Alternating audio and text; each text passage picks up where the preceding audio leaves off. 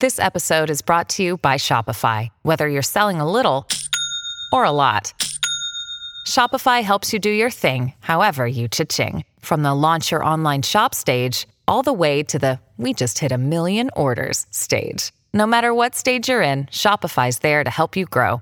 Sign up for a $1 per month trial period at shopify.com/special offer, all lowercase. That's shopify.com/special offer. Hello, everybody. This is Marshall Poe. I'm the editor of the New Books Network. NBN listeners like to read books and buy them. So we thought we'd tell you that right now, our friends at Princeton University Press are having a remarkable site-wide sale. You can get 50% off books, including ebooks and audiobooks, with the code 50, F-I-F-T-Y, at checkout until May 31. You can save some real money on Princeton University Press books. I encourage you to go there and check it out.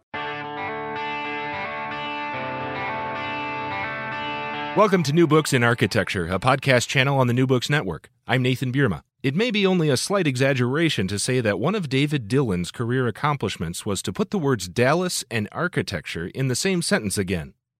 After his screed in 1980 entitled Why is Dallas Architecture So Bad? Launched his career as an architecture critic, Dillon took to the pages of the Dallas Morning News to praise, lament, beg, scold, suggest, cajole, and yes, influence how Dallas and its metropolitan region took shape throughout 3 revolutionary decades of development. To follow his career as a critic from the early 80s, when downtown was dormant and street life an afterthought, to his retirement, when a new mindset for urban planning had largely set in but still had far to go, is to listen to a larger story about how thinking about the built environment in North American cities has changed over the last generation, the new questions that have been raised, and the old ones that persist. Some of Dillon's most memorable and enduring columns have just been published by University of Texas Press in a collection called The Open-Ended City, David Dillon on Texas Architecture. The book is edited and introduced by Catherine Holliday, a professor of architecture at the University of Texas at Arlington, where she is founding director of the David Dillon Center for Texas Architecture. I spoke with her about Dillon's work and enduring legacy. I'm joined now by Catherine Holliday, editor of The Open-Ended City, a book featuring the work of David Dillon, the architecture critic. Catherine, welcome. Thanks for joining me. Great. It's good to be here.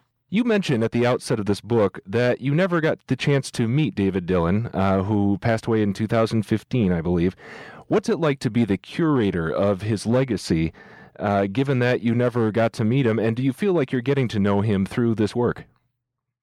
But that's a great question. And David actually passed away in 2010.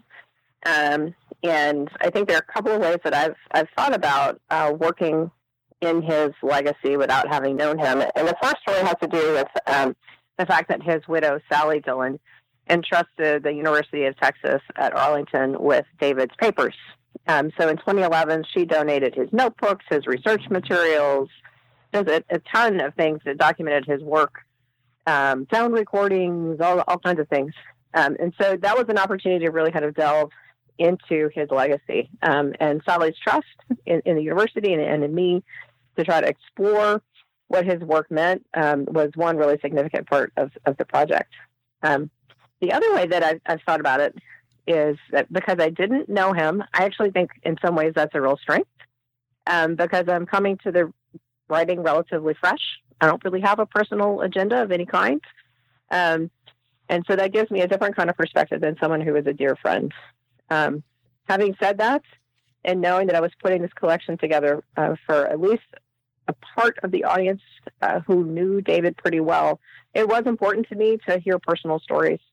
So I spent a lot of time talking to people who were very close friends of David's about what their favorite articles were, or what it was like to work with him as a critic when you were an architect on the receiving end of his opinions, so that I could get a little bit of a better sense for a feel of what it was like to work with him as a real person, rather than someone represented through his writing. I think ultimately that reading through someone's 1,000 articles for the newspaper is an incredible way to get to know how they think.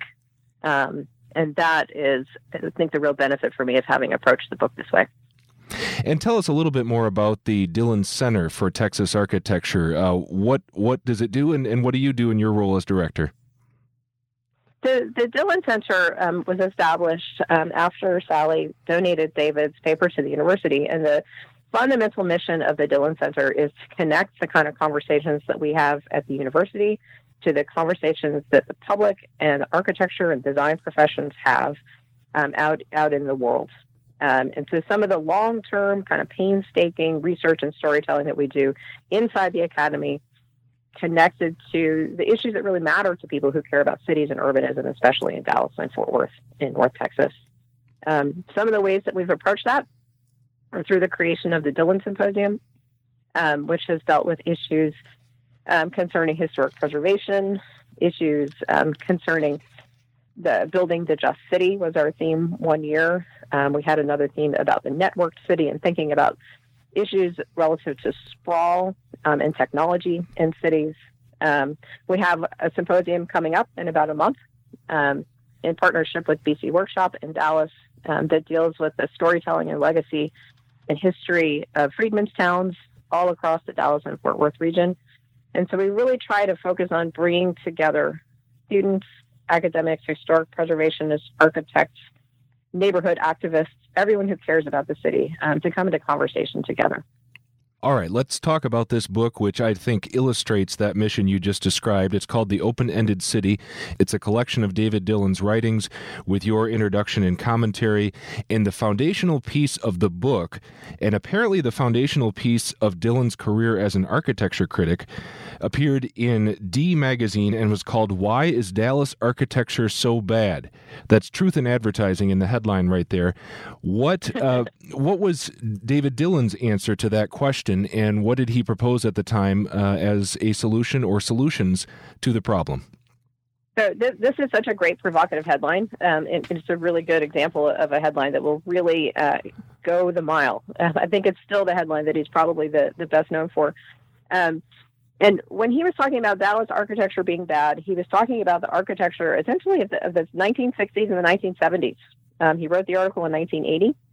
And that was a period in Dallas when there was a huge amount of change in the downtown, a huge amount of planning that had gone into completely rebranding the city as a modern progressive city. And one way of doing that was through building.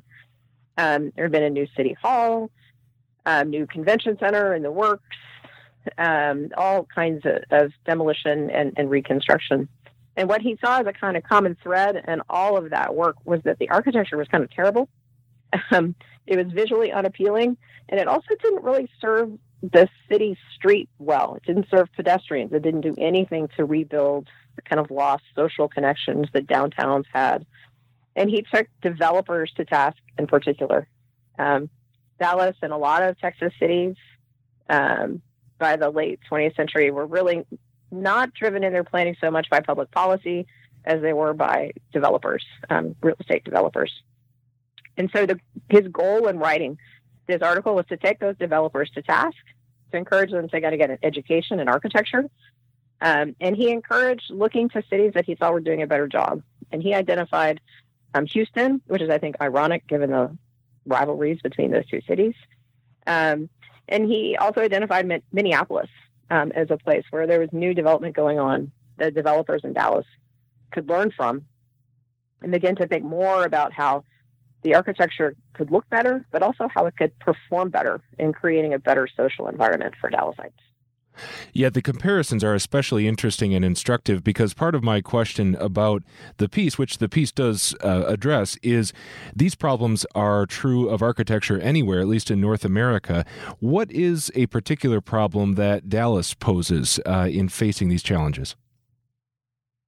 So I think Dallas in particular faces the problem of civic fragmentation. And this is something that I think you can see in the book, in the way that an architecture critic covering Dallas in the 80s and the 90s was actually covering a huge sprawling metropolitan area. And so while a lot of cities have a very focused downtown where there's a clear center and everyone can agree on what the middle of town really is, in Dallas, that's not the case. That's partially because of the kind of pairing with Fort Worth. And so that there's this binuclear urban form that's created. But it's also because there lots and lots of incorporated suburbs surrounding the center of Dallas that create this kind of power struggle between downtown Dallas being the center and the Arts District of Dallas being the center versus a place like Grapevine or Plano or Grand Prairie or Arlington or Fort Worth, really trying to make its own center to compete with Dallas. And I think that that's a theme that kind of runs through the book as you see the huge kind of geographic range of the writing that he covered from one side of the Metroplex to the other. And talking about the metropolis as a whole, what really comes through in this book is David Dillon's commitment to view the built environment as a whole, as to not isolate individual buildings as though they're paintings in a museum, but see the whole urban fabric. He talks about the, quote, quality of place and the, quote, fragile parts that make up the built environment. How could you describe Dillon's vision of the unity of the built environment, and how does that continue to shape your work at the Dillon Center? I think that's a really good question, because we do have a tendency to think about an architecture critic writing about buildings, right? So kind of giving, as an equivalent to a movie reviewer, giving a thumbs up or a thumbs down to a building. Part of what he did. I think that if that's all he had done, I'm not sure the work would be significant for a terribly long time. I actually think it's his work writing about issues about urban development. It's his work writing about issues of civic identity, issues of policies about how the city should grow and develop. That's the stuff that really places the more purely architectural writing in a really interesting context. I think that idea of the forest for the trees, I think some of the best things that he did were look at the small projects that could make a big difference. And I think one really good example of that is the essay that he wrote about the Park Pavilion project that was spearheaded by Willis Winters, who was director of the Dallas Park Department. And this is a project that, if you look at it, are very small little shade structures in parks. But on the other hand, they were distributed throughout the city in all kinds of different neighborhoods and different kinds of environments. And Dillon very much believed that these small projects that had contact with a lot of people in an everyday scale were the things that actually transformed the way that people lived their daily lives. And it was one of the most significant impacts that architects could have on the public. I think for me, that's one of the things that Dillon identified in his writing that's important to me as a historian, kind of moving forward and thinking about how to train my students and how to connect them with the best kind of possible practice that they create as they become architects. It's how to think about these small impacts and the big meanings that they have for people in their everyday lives. Well, and someone who embodied that was Jane Jacobs, the great 20th century critic who paid a visit to Dallas in 1993, and Dillon interviewed her. In your introduction to that piece, you mentioned that Jacobs' assessment of Dallas is, quote, at once apt and completely off base. So I had to ask you about that. What did Jane Jacobs get right, and what did she get wrong about Dallas? So I think this is a part of a big thing. Dallas is not the only city that does this, but a lot of cities, they bring in consultants from the outside to come in and help them kind of assess and think about what's going on. And Dallas has a long history of inviting very well-known commentators to come in and explain the place that they live in to themselves. And that's why Jacobs was in town. And, you know, I think that what I see in Jacobs' work, and especially when my students read Jacobs' work, is we think of her as the person in the death and life of great American cities who's a great neighborhood advocate, and that eyes on the street phrase that really emphasizes the social fabric that's created in tight-knit historic neighborhoods. But what she was commenting on in Dallas was really the downtown, which has very little in common with Greenwich Village. And the image that we have of Jacobs as this neighborhood advocate, and the way that she focused on free markets, small business, and she focused on the idea of Asian immigrants completely reinventing downtown through a series of public markets, and focused on the idea that it was the free market that would actually reinvigorate Dallas's downtown was a misread of the way that the free market really works in Dallas. And And so while some of the things that she was talking about by that point in her career had really more of a libertarian bent that focused on getting kind of government policy out of the way and letting economics and the market work, that's kind of what was happening in Dallas. It's just that it was the real estate market that was really driving the way that downtown was developing. Another theme, I believe, from Jacob's work is the role of freeways, and critics, including Dillon, have noted the role that freeways played often in gutting downtown neighborhoods, particularly, as Dillon notes, through neighborhoods that historically have been lived in by ethnic minorities. There is one column included in this collection, though, that I consider sort of an ode to freeways in Dallas, appreciating the, even aesthetically, freeways in Dallas. Could you explain what David Dillon found positive about highways, and how enthusiastic are you and other Dallas citizens when it comes to his assessment? So that essay, he wrote more than one version of. So that there are, throughout his kind of 25 years, there was more than one essay about the freeways and their potential. And he wrote another really good piece that didn't make it into the book about the redesign of Central Expressway and the potential that redesign had, because so many people spent so much time on that freeway, to really do a benefit to people. I think in writing about highways and freeways and interstates, he was really tapping into something that is completely fundamental to Dallas-Fort Worth. You just cannot really get around without a car, very practically, and so we have to.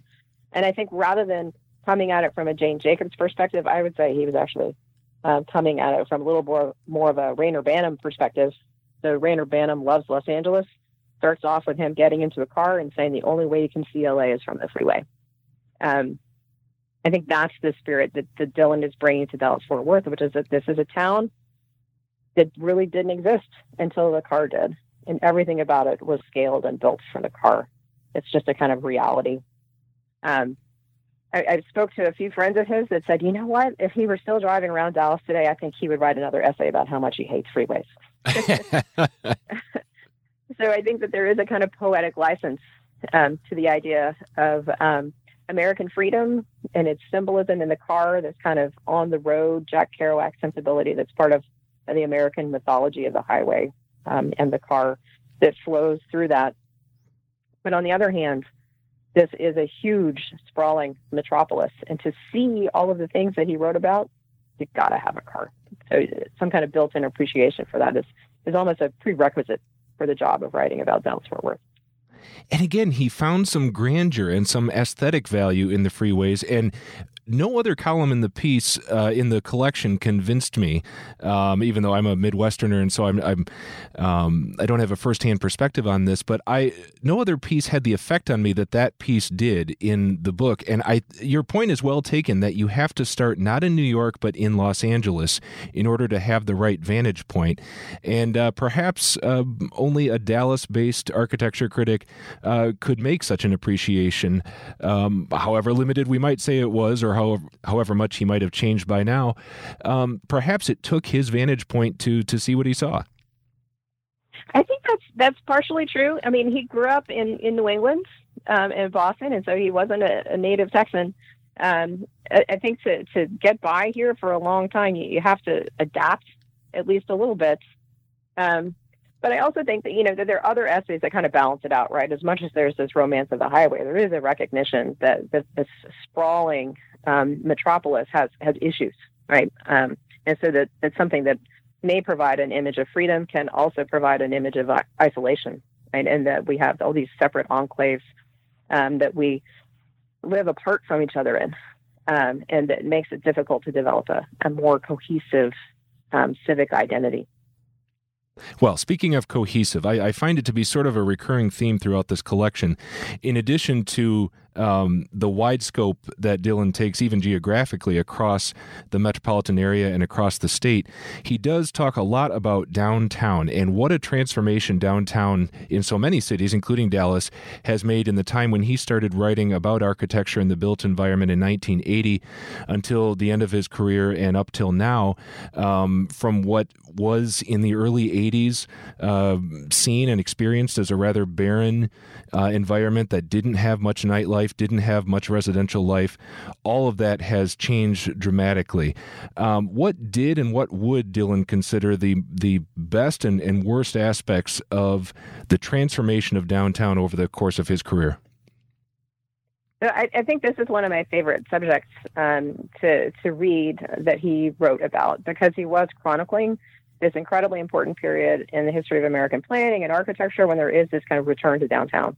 After the post-war emptying out of downtowns in the 50s through the 70s, and the question about the 80s is how do we bring people back? And so he's writing right in the middle of all of these kind of discussions and experiments and what to do.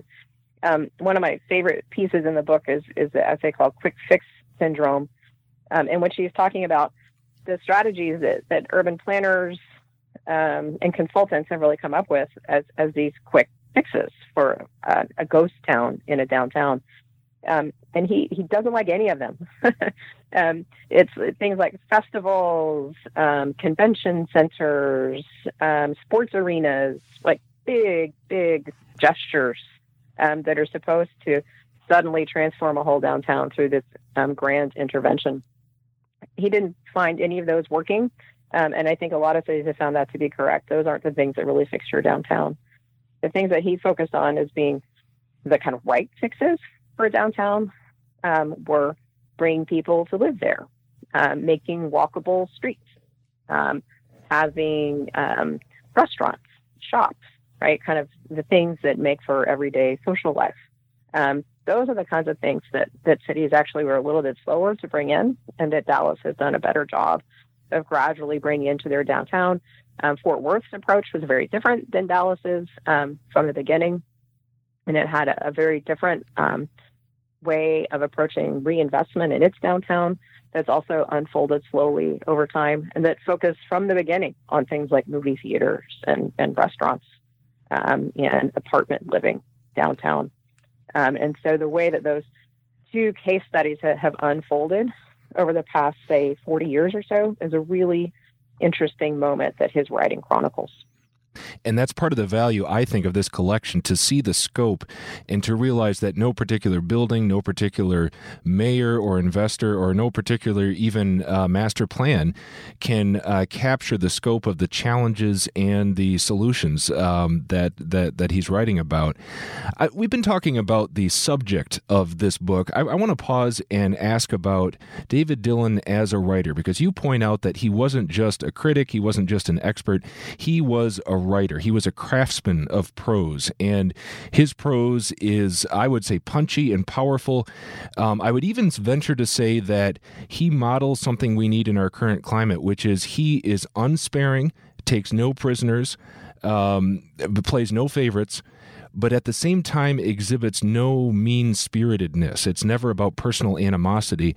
It's about everything he has to say, even however critical it might be, comes out of a palpable concern for the subject and the merits of the case that he's discussing. Could you talk about just David Dillon as a writer and the personality, since, as we said, you didn't meet him personally, the personality that comes through the quality of the prose? So this is a really good observation, and it's one of the reasons that I like for my students to kind of practice their own writing and trying to take on some of the voice that they see in Dillon's writing, because it is kind of this equitable way of writing about things that even when he doesn't like them. I think you're right that he's not sparing, but he's also not gratuitous in the way that he writes. There are a few building reviews in the book, and some of them are good and some of them are not so great. He didn't like the Crescent, a development in downtown Dallas, and he had a lot of pretty choice words for it. But he's able to toss in a few positives at the same time. And doesn't really just dig into the things that he doesn't like. I think that part of that comes from the fact that he didn't start off as an architecture critic. He started off teaching writing, and so he was always a writer first. And there's a really wonderful passage in a book that he wrote that was actually a textbook for teaching creative writing. And he talks about how to create a setting. And in that passage, talking to students about how to create a setting, to me, it really read like the kind of nucleus of what drove him as an architecture critic, because he talked about Mark Twain writing about the Mississippi River. And he talked about the way that John Updike described setting. And he's taking the sense of a very humanistic desire to understand the place that we are as the driving factor for the way that he writes about cities and the way that he writes about architecture. And so thinking about the city that we live in is really the setting for the story of our lives, is what underpins most of the work that I see him doing as a critic and as a writer. For many readers of this collection, perhaps the one thing they associate with Dallas in terms of place and landmarks is Dealey Plaza and the 6th floor Depository Building, the site of the assassination of President Kennedy in 1963. Refreshingly, this collection hardly focuses at all on that, but there are a couple of times there's a column on an elevator that was added to the 6th floor Depository Building for tourists, and a column also about the JFK Memorial nearby. And what's so fascinating is that the city, as Dillon says, is wrestling with, at first, kind of the shame of having this horror occur there, but then a sense of obligation to the memory and to all the tourists who want to experience and to connect with this event. Let me ask you about the JFK Memorial, because the way it came up was a column in Slate that said it's terrible, it's plain, it doesn't honor President Kennedy. And I was fascinated by how Dillon said, first of all, there's more architectural purpose there than you think, and second, don't try to overfix, don't try to overfiddle and make it just right. Less is more in its original design, and less is more in a quote-unquote fix. Can you talk about the power of restraint that Dillon saw when it comes to design and, in this case, redesign? Yeah, I think that's a really interesting one. The JFK Memorial is a very simple kind of open box, more of a cenotaph than I think what people expect if they're, say, a visitor from out of town and they're going to visit a memorial to the assassinated President Kennedy. And so I think sometimes that surprise of saying, is this it?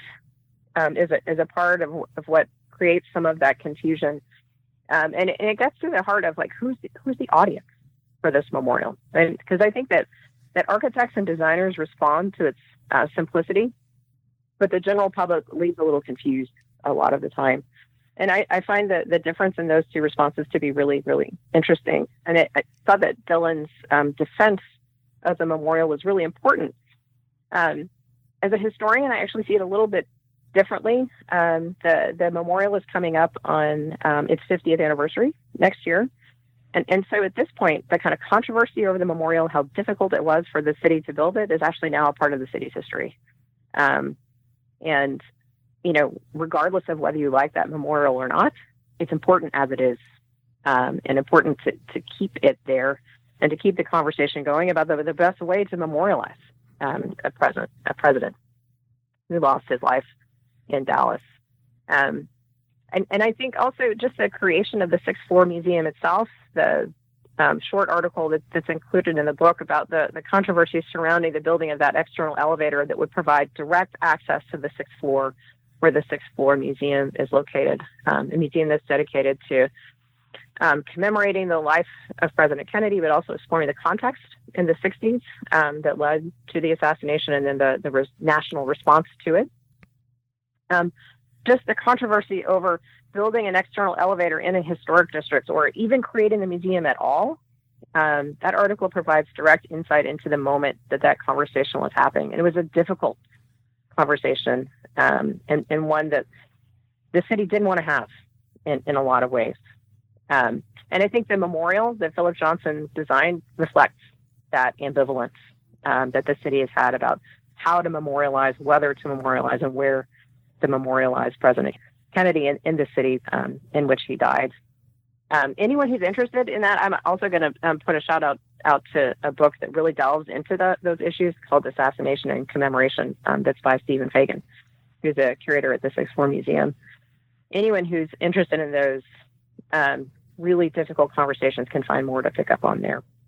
And the column is brief, but it gives you an appreciation of how the first task is simply to keep track of all the constituents and all the points that are being advocated, because it becomes this tangle, as we saw at the site of 9/11 in New York City. It just has so many layers of complexity. But to close the loop and clarify on the John F. Kennedy Memorial, would you advocate for even more restraint than Dillon did? Would you say it itself is a historic site, so fiddle with it even less than Dillon suggested? I actually would. I think that it is now as historic in its own way as the rest of the buildings and sites that are contained within the actual historic district that's directly adjacent to the memorial. The historic district includes Dealey Plaza. It includes the school book depository. And the memorial itself becomes a part of the conversation in Dallas about what to do with the physical spaces associated with the assassination. And it's an incredibly interesting story that I think there's a lot more interesting storytelling to be done about that. All right. So after beginning his career as an architecture critic with the Dallas Morning News in 1980, David Dillon accepted a buyout in the year 2008 and gave an address shortly afterwards that was published in Texas Architect in 2009, and it's included in the collection here. And so it serves as sort of a coda, sort of a big picture on his career and on the state of architecture criticism as a whole. At that time, 11 years ago now as we speak, newspapers were in dire straits. They were cutting critics, all kinds of critics, in particular architectural critics. What did Dillon see as the biggest dangers at that time, and how might he have commented on the even more precipitous decline of newspapers that has accelerated since he gave that talk? So the issues he saw really were that when you say the phrase architecture critic, I think as I mentioned earlier, that sounds like someone who's giving a thumbs up or a thumbs down to a building, but it actually encompasses a lot more. A good architecture critic is talking about planning. A good architecture critic is talking about neighborhoods. A good architecture critic is talking about the places in a city that matter, which often comes up in conversations about historic preservation. And a good architecture critic is really helping amplify the voices of advocates for nonprofits, advocates for neighborhoods. And so when you lose that kind of voice that's inherently multidisciplinary, that's spanning every discipline from real estate to arts and everything in between, then you're really losing a fundamental voice that should be a part of every local newsroom. Right, someone who deals with planning and design and neighborhoods, not just from the covering the neighborhood meeting, but to actually thinking about how this relates to bigger issues that are going on in cities and in states across the country. He advocated in that 2008 piece for the idea that perhaps the internet would provide a kind of outlet for local groups like the AIA or local advocacy groups kind of fill in the gaps and print their own new kinds of approaches. But the real issue was that as time went by, it became clear that the platform that's provided by official publications carries more weight than the distribution of all of those blogs and websites across the internet. I think he would be particularly pleased that the Dallas Morning News does still have an architecture critic today, and that it's been important to reinvigorate and kind of reposition what it means to be an architecture critic as the media continues to shift and change. Just to underscore your point about the potential impact, and Dillon's point about the potential impact, in fact, you quote in the introduction Paul Goldberger, the eminent critic for the New York Times, who gave this lavish praise. He said, quote, "To say that Dallas is a better city because of his voice," speaking of Dillon, "is to speak the obvious. If the phrase conscience of a city is a bit of a cliche, I can't think of an alternative that describes David's role in Dallas any better," end quote. Very high praise, not something that Dillon aspired to or would have wanted in terms of power for its own sake, but speaks to the impact that architecture criticism can have, and in Dillon's case, did have. To return now finally to your work, carrying on David Dillon's legacy. You told us about the work of the center. What's next? What are some of your biggest ambitions for the work of the David Dillon Center in the coming years? So that's a great question, because I'm not an architecture critic. I'm an architectural historian. And so in a lot of ways, the work I do is very fundamentally different than the work that David Dillon did.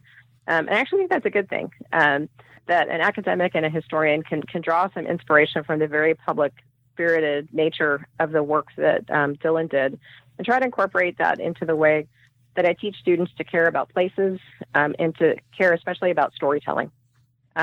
And while storytelling may seem a slightly distant skill for an architect, I think some of our best architecture comes when people can listen to stories, as well as think very carefully about how buildings and designs can create new stories for neighborhoods and the people who live in them. I think some of the future projects that I'm working on with students and in collaboration with a few other people have to do with looking at neglected places in the Dallas-Fort Worth landscape, and also trying to look at how some of the issues that Dillon identifies in the 70s and the 80s, getting into them from a more of a historic angle. So trying to understand some of the planning processes that led to the demolition of some of our African Americans, looking especially at the ways that urban renewal policies privilege the creation of some pretty wonderful places like the Water Gardens in Fort Worth, but that also meant that we lost huge historic neighborhoods at the same time. But getting much deeper into the mechanisms of how that process really worked in cities like Dallas and Fort Worth that were very young at that time, and so very different than some of the examples of urban renewal that we've seen in other cities like, say, New York or Detroit. Well, Catherine Holliday, the book is The Open-Ended City, David Dillon on Texas Architecture. It's a wonderful collection. I appreciated the chance to be introduced with a writer whose work I was not familiar with, and with the work of the Dillon Center, which I also was not familiar with before this. So thank you for the book and for your work, and thanks for your time today. Well, thank you. I really appreciate the conversation. Catherine Holliday is the editor of The Open-Ended City, David Dillon on Texas Architecture, published this year by University of Texas Press, in a series furnished by the Roger Fullington Endowment in Architecture. Holliday teaches architecture at the University of Texas at Arlington, where she is also the founding director of the David Dillon Center for Texas Architecture. She is the author of Leopold Eidlitz, Architecture and Idealism in the Gilded Age, and Ralph Walker, Architect of the Century. David Dillon was the nationally acclaimed architecture critic of the Dallas Morning News, where his work received awards from the Associated Press, the Dallas Press Club, and the Texas Society of Architects. I'm Nathan Bierma. You've been listening to New Books in Architecture, a podcast channel on the New Books Network.